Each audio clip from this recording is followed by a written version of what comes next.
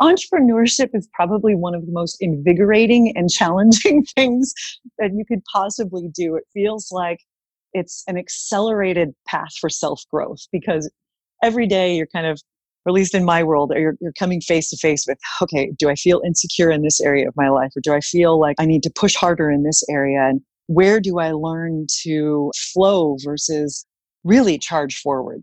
It's an interesting path. Welcome to SheEO.world, a podcast about redesigning the world. I'm your host, Vicki Saunders. In each episode, you'll hear from SheEO Venture founders, women who are working on the world's to-do list. These innovative business leaders are solving some of the major challenges of our times. Sit back and prepare to be inspired. My name is Brandy DeCarly, and I'm the founding partner of Farm from a Box. Welcome, Brandy. I'm so psyched to have a conversation with you today. This is amazing. I love what you're doing, and I can't wait for people to learn more. Let's start off with, how did you get into this business? Is this something that you've been thinking about your whole life, or you happened upon, or what's the founding story? I definitely happened upon it. I can't necessarily say that I ever thought farming would be in my future at all. My background is actually in art and microbiology. Farming actually took me by surprise. It came about when my business partner and I started a nonprofit doing a project in Kenya in collaboration with the UN Habitat. And we were building a youth empowerment center. For that project, we were using modified shipping containers built around a soccer field. And we were really focused on bringing in resources that the community lacked, but that was specifically around education, health, and sport. And it just became really obvious that there was a foundational need of food access that was really missing. So that was really the birth of Farm from a Box, is how can we create a deliverable, localized solution that would be able to help communities grow their own food right there within the community. So what is Farm from a Box? Great question. We'll start with that one.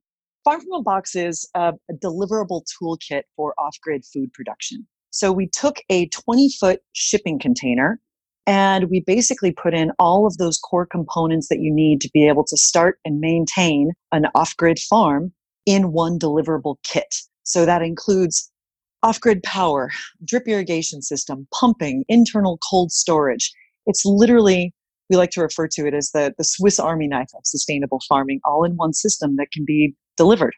Wow. So off-grid meaning there's no electricity nearby. You don't have to rely on being on the grid, obviously. Exactly. Just to unpack some of the jargon, right? Completely. Yeah. I'm sorry if I'm getting stuck in the jargon. It just basically means it's a complete independent system. So not only is it powered by clean energy, which is important even if we have urban farms, but it also completely opens up the possibility for it to be rural and even really remote locations, because it's its own independent system that's entirely powered by off-grid solar energy. That's so amazing. So I can just imagine, there's so many possibilities of how you would actually go to market with something like this, where it's most needed. Is that hard to figure out where to go first? It's been a bit of a journey. And I think because our initial concept with Farm from a Box was really looking at it through that lens of how could we approach international food aid differently, so that rather than providing short-term food aid, we actually hit the root of the problem and connected these communities that were struggling with food access with a kit that would enable them to grow their own food so that they could really be stabilized and empowered there directly in the community. Mm-hmm. And through that, the more we dove into it, we realized that lack of food access and lack of infrastructure to support healthy food access was not unique to, the global dynamic, but it's right here in our own backyards also. So we've shifted a bit to your point exactly. Where do we start first? So our very first idea was, let's do a dual concept where we pilot both here in the San Francisco Bay Area of California and also do an additional pilot in Ethiopia so that we could examine and test both of those approaches. So our first prototype ever was on a school site in Sonoma, California. That was really our very first testing ground with how do we make sure that we have the right system? How do we make it fit the needs of the farm? But how do we also link it from the educational perspective? So To answer your question, we go on both sides now. So we found that there's both a domestic market, and we're still working on the international level to make sure that we're really approaching it from the humanitarian sphere too. So when you talk about the education component around food and being able to like have a local farm attached to a school or in, some kind of more urban area, I immediately go to, I think it was probably Jamie Kennedy, and when he was asking kids where ketchup came from, and they were like, they had no idea it was tomatoes. And I grew up on a farm, so I'm like, what? How is that even possible? Could you talk a little bit about what you're learning as you're doing some of this work with education, the awareness building that's part of this business as well? Absolutely. And that ketchup example is perfect because somewhere along the line, and I think really with the rise of industrialized agriculture and really processed food, we lost our connection with food and understanding what crops look like and what plants look like and what are the components of, the food that we're actually consuming. So exactly to your point with the ketchup, on one of our farms, we actually, for the kids, put together small plots of like, this is the salsa plot. So you understand all of the things that actually go into salsa. Cool idea. And so not only are we helping teach the kids about healthy nutrition and how food can really be a point of medicine for our bodies and how it impacts us, but also what all of those things look like and the science behind it, photosynthesis, how things grow. So there is actually a pretty large component in terms of the agricultural side. But even if we pan out from kids per se, we're looking at an aging farmer population also. So if we don't start reinvigorating youth's interest in farming, we're really going to have a big problem. We've also been experimenting with how we can utilize our system, especially since it has so much different technological components. We've kind of graduated up from what the old vision of farming is. Youth is really starting to get into it now too, and is seeing that farming and agriculture can really be a solid profession, but a really cool one. The educational component is a really important one. And even for women, to add this other one, most of the world's food is grown by the hands of women globally.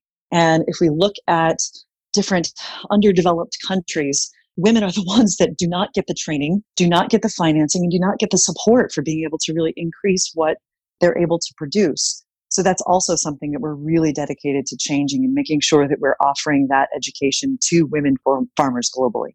Wow. Let's pop up a level, as I like to say. And can you talk to us a little bit about the problem around this? So food deserts, food insecurity. My understanding around all of this is that we have enough to feed everyone around the world. It's just our distribution structures are all messed up and our systems are crazy.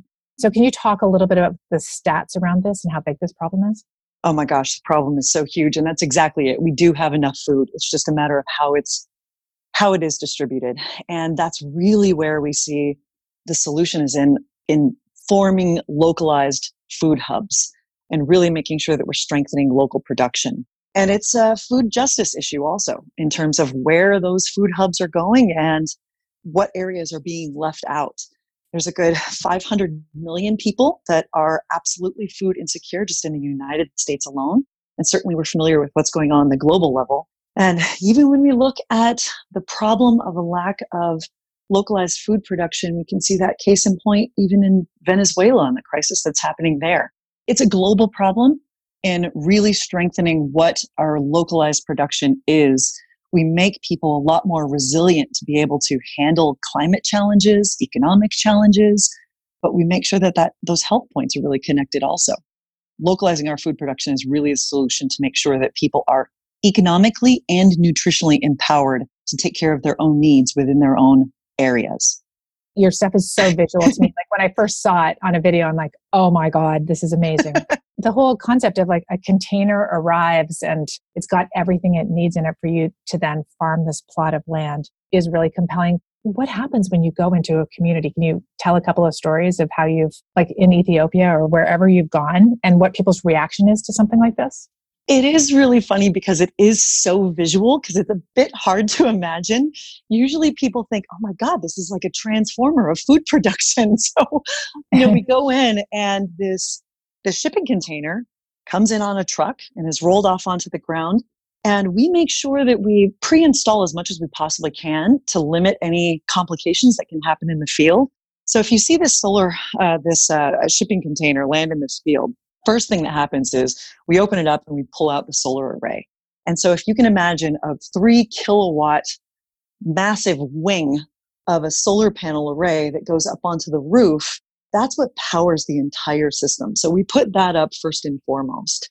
We have the pump basically already pre-installed inside of the shipping container, unless we're pumping out of a ground well system. So we'll connect in with the water then next. And if you were to walk inside of the shipping container, as soon as you walk in, on the left-hand side, there's a long stainless steel table that has the energy storage array underneath, the pump underneath as well. And then you see a door in the back, and that's our walk-in cold storage unit.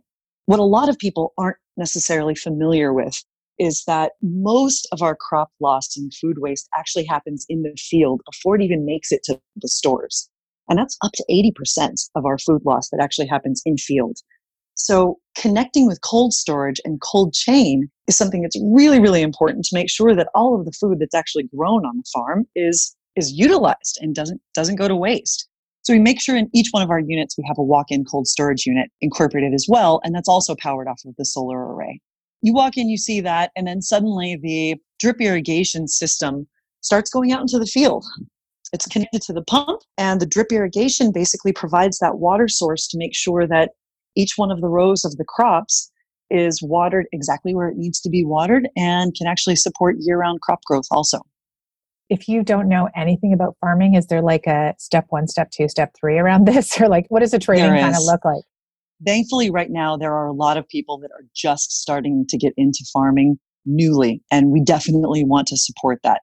What we do is we really help take a lot of the guesswork out of how do you go about starting a farm. And we work with each one of our farmers to identify, okay, what's your water access point? What type of crops do you want to grow? What's your soil type? So that they're supported all along the way. But we have also established partnerships with basically some of the best providers in the world, Netafim being a great example. They basically invented drip irrigation, so they are absolutely familiar with how to be able to create lush crops in all kinds of different environments. It's really in the design that we've taken a lot of that guesswork out, can really help with that 1, 2, 3 step process for farmers also, and make sure that they're supported along the way too. What are your biggest challenges? Trying to it's just like a crazy, huge thing, right? I think one of the hardest things when you have an amazing idea is to figure out where to start, right? And I can imagine you I'll speak for myself, getting so spun out by the possibilities. I'm like a possibility seeker. So I'm like, oh, this way and that way. And oh my God. But like, how do you decide where to start?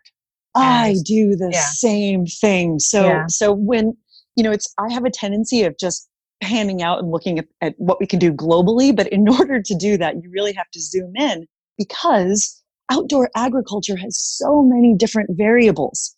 It's impossible to have a cookie cutter solution and one size fits all that's going to work for everything. And that's actually been one of our biggest challenges, is how do we make a system that can be adaptable rapidly to a wide variety of different locations and different environments and even different user needs.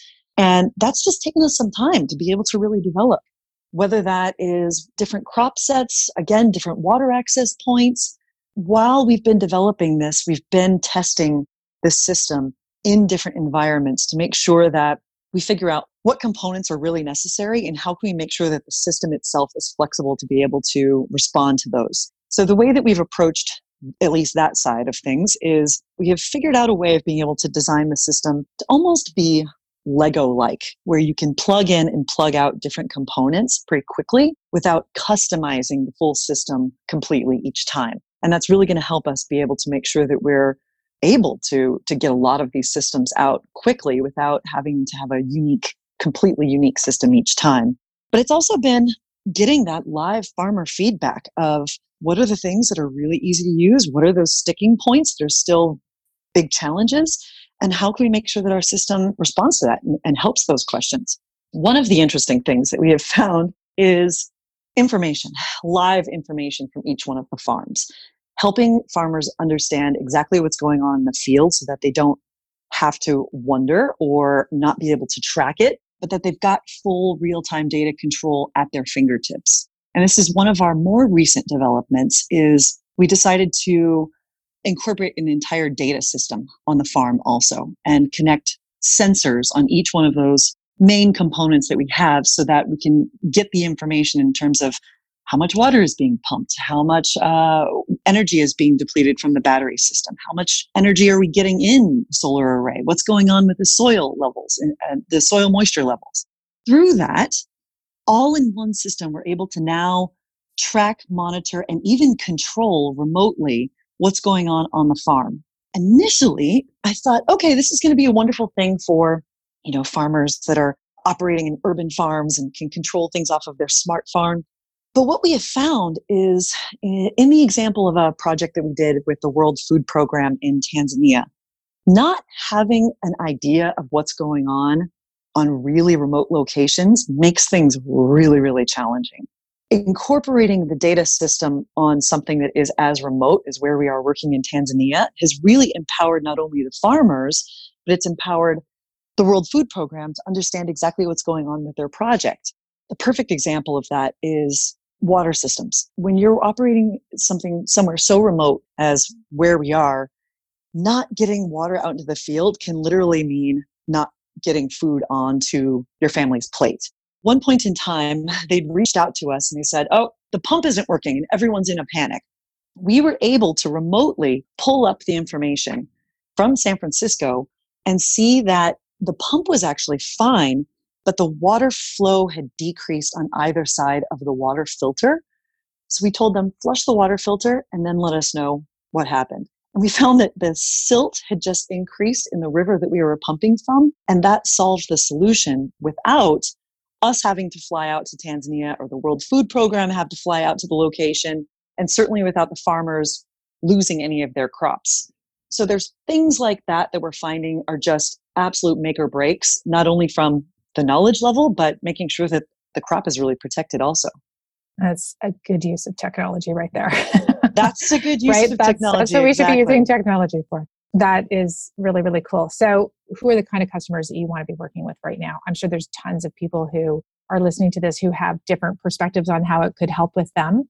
Where are you right now in terms of partnerships? Is it you want to go to areas where there's, migration challenges? You want to be in third world countries, like where developing nations? Like what's the place for you right now? Great question. And right now we're actually at a really exciting point because we're about to commercially launch our 4.0 model specifically for the US market. And so it's a little bit different than the international work, which we are also doing. But in the US, we're finding that it's a lot of people that are coming in with interest for commercial farming to be able to turn what is currently unproductive land into a commercial enterprise. We've been getting a lot of interest lately for using our system at corporate headquarters, which interestingly enough took me a bit by surprise, but it makes sense. Certainly school programs and really family farmers too. They're looking to be able to start growing with something that's going to save them a lot of money down the line. On the international side, we are continuing to do a lot of projects from the refugee crisis and also how we can make sure that we're economically empowering areas that are not currently in the market. So working with different nonprofits and aid organizations, that's kind of the international side. But really it's this commercial launch that's the most important that we're focusing on right now. So mostly US. Mostly US. Is kind of your focus right now. So if people are listening from the US, please reach out. And so can you talk a little bit about the business model around this?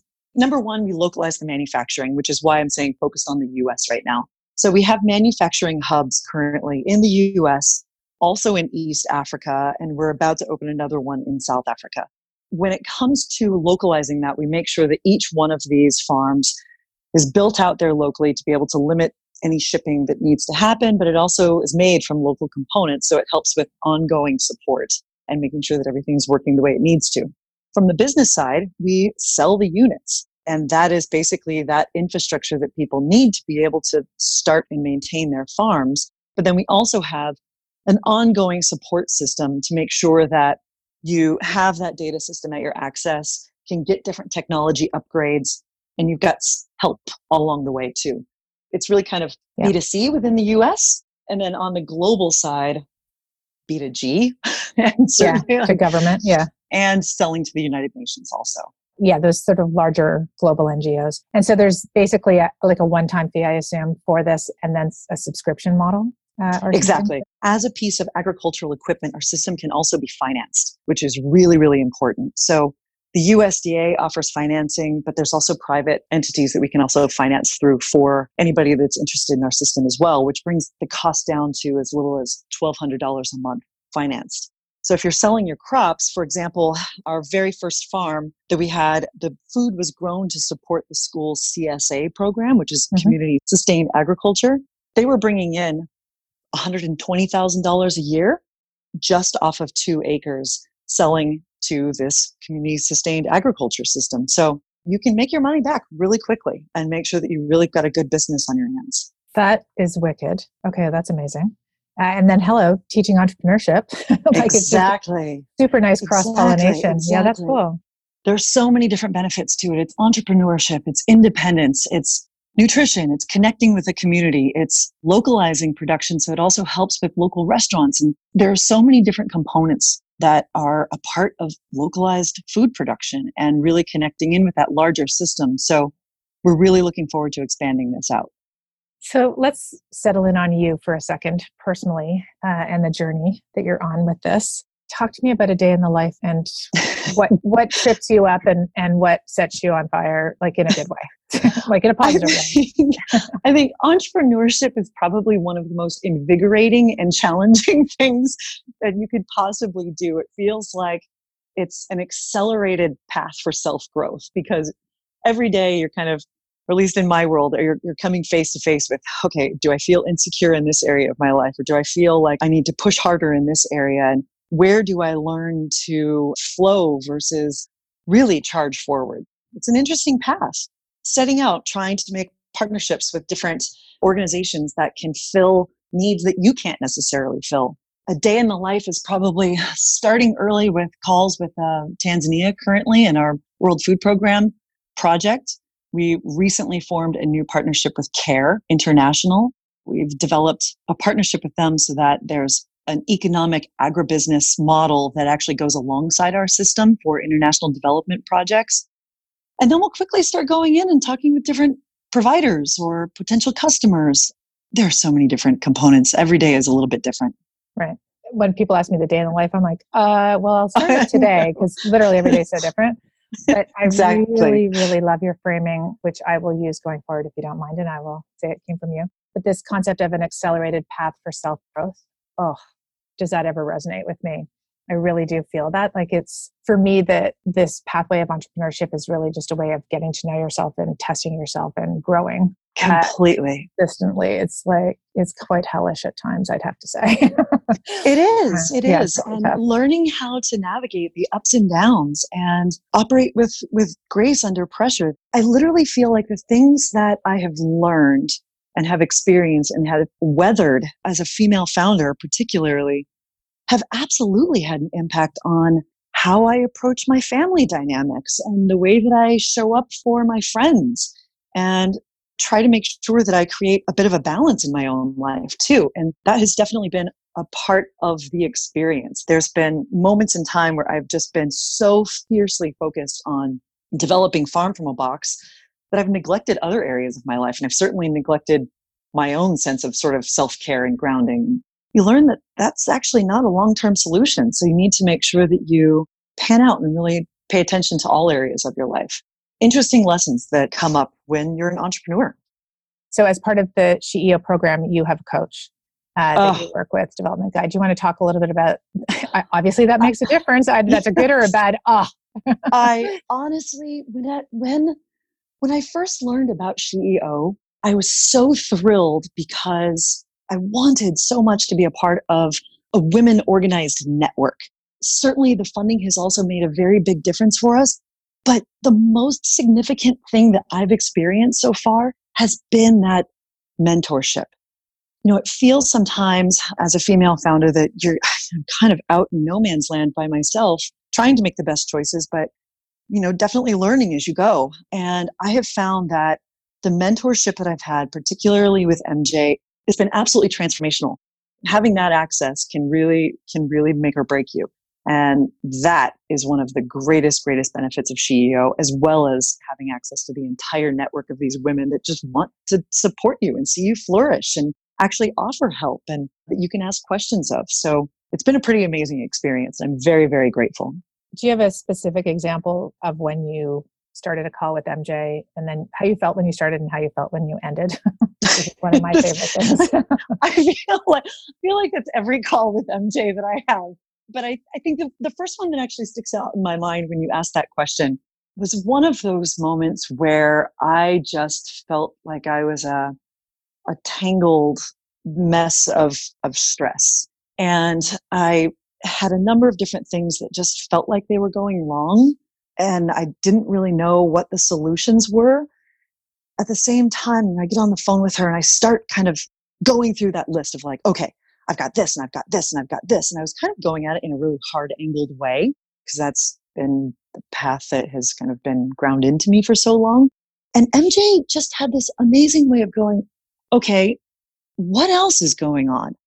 And in that moment, it was enough to soften me enough so that I could actually get to the root of it, where I'm like, my grandmother's in the hospital. I'm trying to tend to her needs and care for her. I feel like this section is failing and I don't have the solution, and I'm not quite sure if I'm choosing the right path in either direction right now. And she was able to just soothe me down enough so that we had the clarity to be able to really look at all of everything that was on the plate that I was approaching from a really human, compassionate level. And sometimes it just takes a little moment to just go, now I can see clearly and I understand the path that I need to take going forward. It's more than just business. Quite honestly, nothing in life is just business. So to be able to actually look at what a founder needs from a holistic perspective is really a beautiful thing, but it's also just really effective. This is something that is one of the things I'm most proud of in our model with SheEO is that I have learned, I grew up in a very family full of boys, and I was laughing to myself a minute ago when you said, it's like no man's land. I'm like, actually, it feels like all man's land. That's where I've grown up, in like all man's land, not no man's land. You can't really bring your humanity to the moment in a lot of these places. And I was an entrepreneur in residence at one of these incubators and accelerators. And this young man came in and I was the mentor for the day. And he started talking about all this stuff. And I just looked at him like, why don't you just go to a movie? Like, just don't work today. You could just tell it was like on the edge of a meltdown. And he looked at me like, you can do that? And I'm like, it's your life. You chose to be an entrepreneur, right? You have the flexibility and the freedom. And this is one of the things that I just feel is so important. Is like, there's all this emotional stuff going on and there's nowhere to put it. It's like, don't talk about that. Suck that up. Leave it over at the side. You can't actually get to your business unless you deal with all those other things. So the ability to surface that, oh my gosh, there's all this other stuff going on in my life that's stopping me from getting to my business. Let's start there. I mean, I'm just such a goddess at that, right?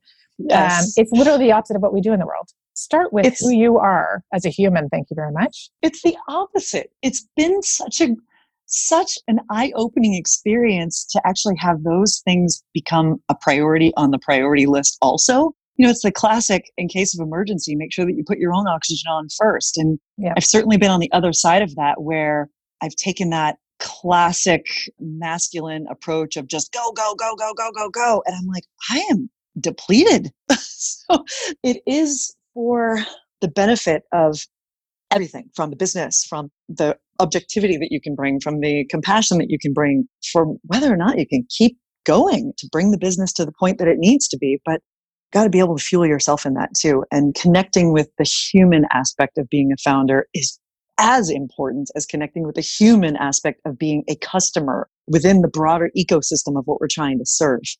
I am so grateful for the different approach. And I think that that's really where the world is going and certainly needs to be going.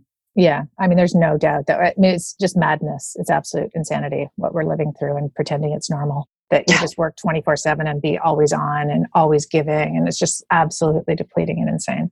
Yes.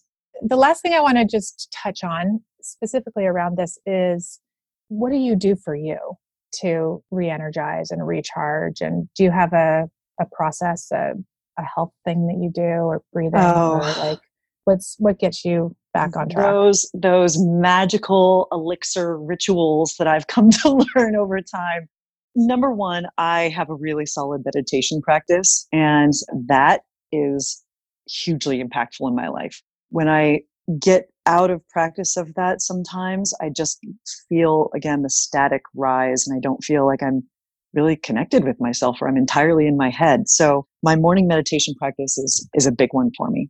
And that also just helps me see the day with a little bit more clarity moving forward too, so I can approach things a little bit differently. I think one of the other things is water. Like that's one of those big grounding things for me, whether it's taking time to just take a bath, or even my co-founder and I, we get to the point sometimes where we will call a board meeting. And what that means to us is we just stop everything and we just go to the beach for a day. We race each other out into the waves, and there's something that's just really purifying and renewing about that. And we can actually just be humans again, without necessarily looking at, what are you operating on the side of production, and what are you operating on the side of like legal, and what are you doing with the finances? And it just gives us that regrounding connection point again. And so that's always a really big one that we've learned. Okay, so when you said call a board meeting, I'm like, what? What is she talking about? I go to a board table and I'm like, oh, you need a performance point? And then when you end that with like, go to the beach and run in the water, I'm like, okay, redefine the board meeting. Redefining the board meeting. There's just those little things that can just bring everything back down to yourself. From the internal side, the meditation is a big one. Dancing is a big one. Getting out into nature is a big one. But even just from the founder side, having that moment to connect with each other and with our team is so important. You know, it's interesting. I've been thinking a lot about this lately, the joy in what we're doing, because it's, I feel in general that we're all so earnest, like solving food security globally, and it's a heavy thing, and working on climate change and zero waste and wellness and like redefining the education system. It's just like, it can be completely overwhelming, especially if you read the news on top of that. And just like how the challenges seem to be getting bigger and bigger. And so I think this grounding in joy, love, and connection with people is such a huge balance to the earnestness and the challenge of, what we've all taken on. Absolutely. There is some innate heaviness to tackling the world's to-do list, as you like to say. Just a little. But there's a little heavy. There's also like unbelievable amounts of joy and celebration and connection with it as well, because you are solving real problems. You always hear as a founder, celebrate the victories. But what does that actually look like? And what does that look like specific to what we are individually, working on? Sometimes that's literally just going out to one of the farms and grabbing some tomatoes and having a picnic with some of our farmers and just connecting with what it is that we're quite literally growing alongside with them. There is an earnestness to it, and there's a good balance that needs to be struck. It's a different perspective. And I think it's a different way of being able to make sure that we're operating effectively across the entire board, but from a really centered way. Well, thank you very much for joining us today, Brandy. We are cheering you on and thrilled about the work that you're doing. Do you have an ask or something you'd like to leave people with? How can they learn more about Farm from a Box? First and foremost, thank you so much. Thank you so much, Vicki, for everything that you do, and certainly to all of the activators out there supporting organizations and businesses like Farm from a Box. We are going to launch our new website and do our product announcement, farmfromabox.com. That one's going to be a big one for us. So the more that you can actually spread the word, that would really make a huge difference. So thank you for helping us shout it from the hilltops. Awesome. All right. Well, thank you very much, Brandy, and take care. Thank you so much. Thank you for listening to the CEO.world podcast. If this conversation resonated with you, please share it with a friend and subscribe on your favorite podcast player. If you'd like more information about SheEO, please visit us at sheo.world. That's SHEEO.world.